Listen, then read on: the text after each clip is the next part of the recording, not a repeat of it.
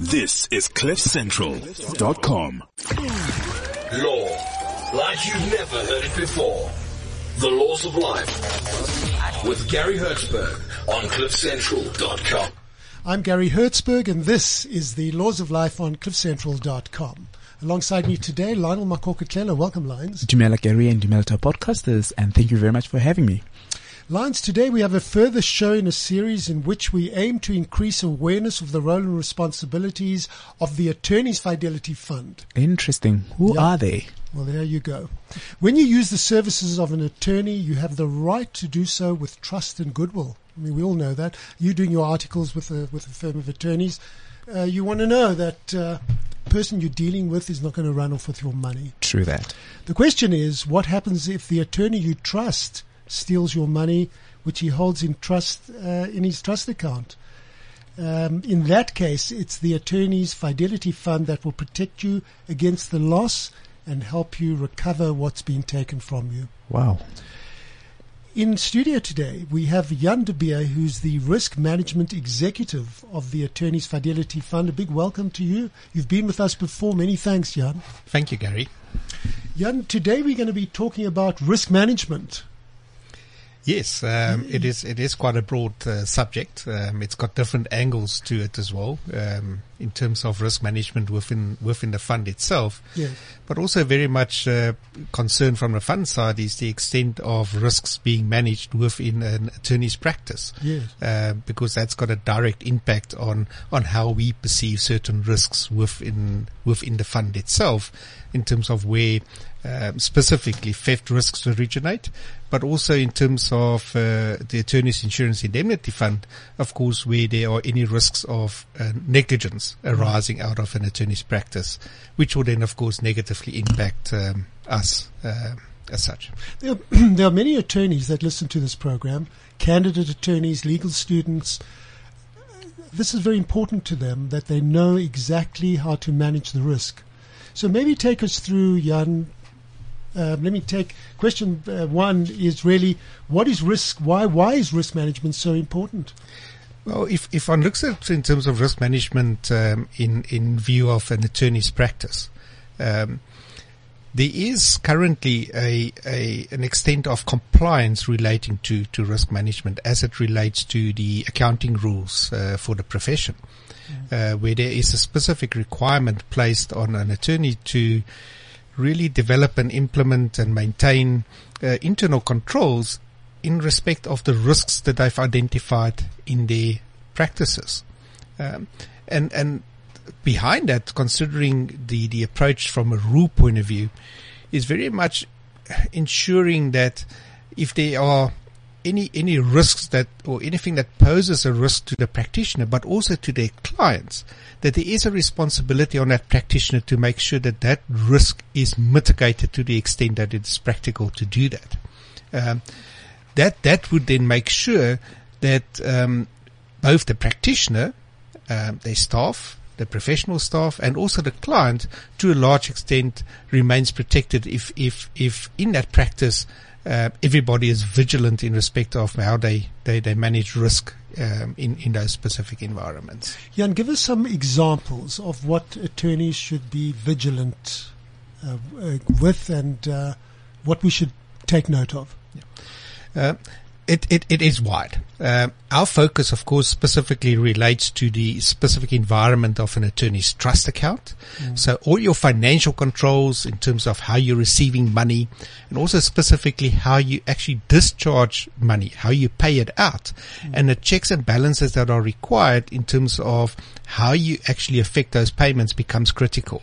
We see numerous instances, for example, where monies unfortunately ends up in incorrect bank accounts, whether they've been subjected to a fraud or a scam, or whether it's pure theft, even by staff members of the practitioner. And with the necessary controls and the awareness from a risk point of view, and making sure that those controls are properly implemented and they're working properly, goes a long way in terms of mitigating those risks. And by doing that, you also then go and make sure that your client is then appropriately protected as well, because you make sure that you actually do the right thing consistently. In that, a lot of the rules relate specifically in terms of extent of minimum controls from an accounting point of view that you would like to see in a attorney's practice, but it's not necessarily comprehensive. Yes. There's a lot more things that a practitioner can do to make sure that they protect it. The rules are only there to really set a regulatory guideline in terms of from a compliance point of view, and really sets the minimum hurdle or the lowest hurdle to ensure that things are running correctly within that practice as such. Jan, there are many attorneys that leave the running of the practice to their staff. I know that we've had cases of attorneys who've had money taken out of the trust account by conveyancing members and accountants and bookkeepers. That's one of the things, one of the risks that they've got to consider very carefully. Absolutely, and the important thing is that even though they do trust the running of those practices, or making sure that those processes and procedures are executed and it resides with staff members, it still remains the responsibility of the practitioner. They cannot walk away from that responsibility. And that's why how they need to manage that risk becomes important, because then you start talking about this person that I've entrusted this responsibility to, are they actually equipped to do that? Have they got the skills to do that? Have you performed the correct checks and balances or the background checks when you actually employed this person?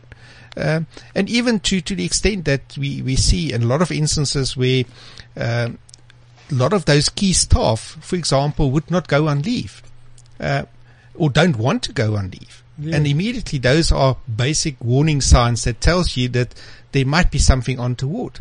But then again, you find that those practitioners are so reliant on those staff to make sure that their offices are running on a day-to-day basis. And they don't necessarily have the luxury of bringing in additional resources or ability to pay for that as well. That makes that risk environment even worse for that practitioner. And they should be aware of that, which means that they need to be paying much more attention to the detail of the transactions that are occurring, and that is actually in fact happening correctly. So it makes it more onerous for that practitioner, but it's more important for them to actually be involved in all of those decisions rather than just to leave it to your staff members. Absolutely. Because you are carrying the responsibility. What about training for attorneys? Is there risk management training that's offered? As part of the lead responsibilities in terms of where they involve in the practice management training, the risk management team of the fund has now actually concluded a improvement to the risk management module of practice management training to at least try provide to practitioners a guideline in terms of how they should go about, from a framework point of view, manage risk in their environments. It's very difficult to explain to a person in terms of how you want to deal with risk management in your practice if you don't create them a framework or environment in which they can do that and understand the basic principles and concepts of risk management before you jump into the detail in terms of these are all the problems that you're going to incur and how you can potentially mitigate that. But you need to create structure to how you want to manage risks in those environments. And that becomes important then from a training point of view in terms of how we're improving the content of that. And it will continue to improve as we remain involved with lead specifically, and how we want to make sure that practitioners are properly equipped in dealing with that. Yeah, and I think the public is always affronted or upset when they hear that attorneys have run off with trust monies. It's horrible for the profession, horrible for me as an attorney. Is this on the increase, or what's going on out there at the moment? We do see increases in respect of the risks that we're faced with, but there's a lot of underlying reasons to it as well. If one say it's potentially a specific type of transaction that is causing the risk, yes, we know that the biggest risk that we faced with in terms of theft are related to property transactions or conveyancing transactions. But it's also as a result of the fact that the biggest portion of the money that lies in attorney's trust accounts does relate to property transactions. Yes. So you almost got a more of an even distribution in terms of how you look at the makeup of your various types of trust monies, and you also look at the makeup of the composition of the type of transactions in respect of which the theft occurred. So it's more of not being the problem of the transaction, but it's more of the practitioner or their staff that utilizes the opportunity that there are funds available in an attorney's trust account that is easily accessible, specifically if there's not a lot of controls in that environment, then creates the opportunity for that practitioner or that staff member to actually perpetrate the theft. Yes. One can do a lot of things in terms of improving risk and controls around specific type of transactions, like conveyancing transactions. But in that, it also requires a significant mindset change in the mind of the practitioner in terms of how they should be conducting those transactions. And that's where a lot of the debates are taking place at the moment as well, in terms of how do we improve those environments? How do we take a lot of the risk out of those transactions to install confidence back with the public in terms of utilizing legal services and making and be confident that their money is in fact properly protected. Yeah, and I know we've dealt with this one before, but I think that we need to drum it in. People believe that any money left in an attorney's trust account is covered, and if it gets taken by an attorney wrongfully, the Fidelity Fund covers that. I think you need to clear that one up. It's very, very important, this one, because I speak to a lot of people and I say, do you know? And they say, we didn't know. Please clear it up. Sure, I would clear that up. And it's very much also contained in our legislation as well.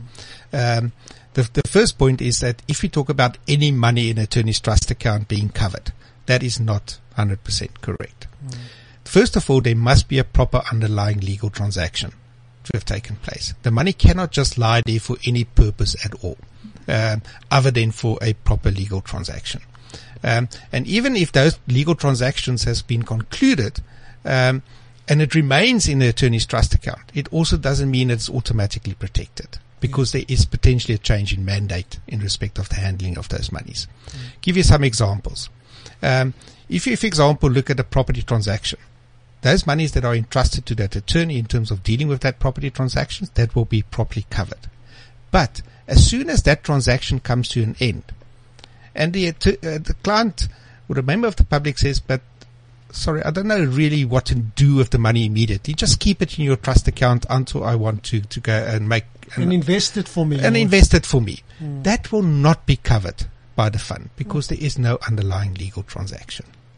Also, in terms of pure investments, if you go to your attorney and say, just invest these monies on my behalf, it will not be covered by the fund at all. Again, there's no underlying legal transaction. So the moment the conveyancing matter is completed, the transferring attorney is holding the money. From that moment on, if you leave it with the attorney for him to invest it for you, put it in a bank, whatever, and he runs off with it, you are not covered. Lions, you know this one as well. Yeah, but it's quite interesting and fascinating. Wow. Yeah.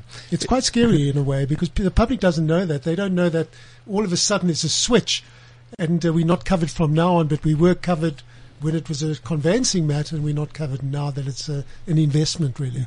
That's why I also stress that those monies should be paid out as soon as possible after the conclusion of the transaction. There's no reason for the attorney to hold onto those monies, because that would lead to a change in mandate, most definitely.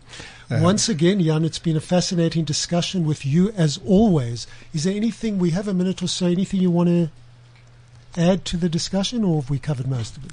I think we covered a lot of it. I think from a practitioner point of view, I would like to emphasize that it's important that practitioners do recognize the risks within their practices, and don't see that as necessarily just a compliance issue, but understand that risk management can be a significant benefit to you as well. It gives you proper and overall oversight over what's happening in your practice, and also how you need to deal with certain things, and that you're prepared if certain events occur, how you should be handling and dealing with that as well. So don't see it as just a compliance issue and a thing that you must do. there's specific benefits in terms of doing that, because by doing that, you also instill a lot of confidence back to your customers and the consumers out there. Yeah, I think to all of our attorney friends out there, if you need any assistance, please phone the Attorneys Fidelity Fund. They're in Cape Town and Joburg. Jan comes from the Centurion office. That is correct. Jan, it's been great. And you there to help attorneys, or where can they speak to your office? I think if there are questions, most definitely, in terms of clarifying certain positions, and if there's any guidance that are needed, we more than welcome to engage with practitioners in terms of questions that they might have or clarity that they might require. Because it's in our interest to make sure that those practices are running properly. And if there are any gaps in terms of how they're managing risks, it could potentially end up with them, but it's also got greater devastating consequences to them as well. It could mean that their practices will not exist the next day if there are serious breaches. Absolutely. Be very careful. Many thanks to you, Jan de Beer, and we'll talk to you again. And to our listeners, many thanks to you, Lions. Cheers for now. Thank you. Law, like you've never heard it before. The Laws of Life with Gary Hertzberg on CliffCentral.com. This is CliffCentral.com.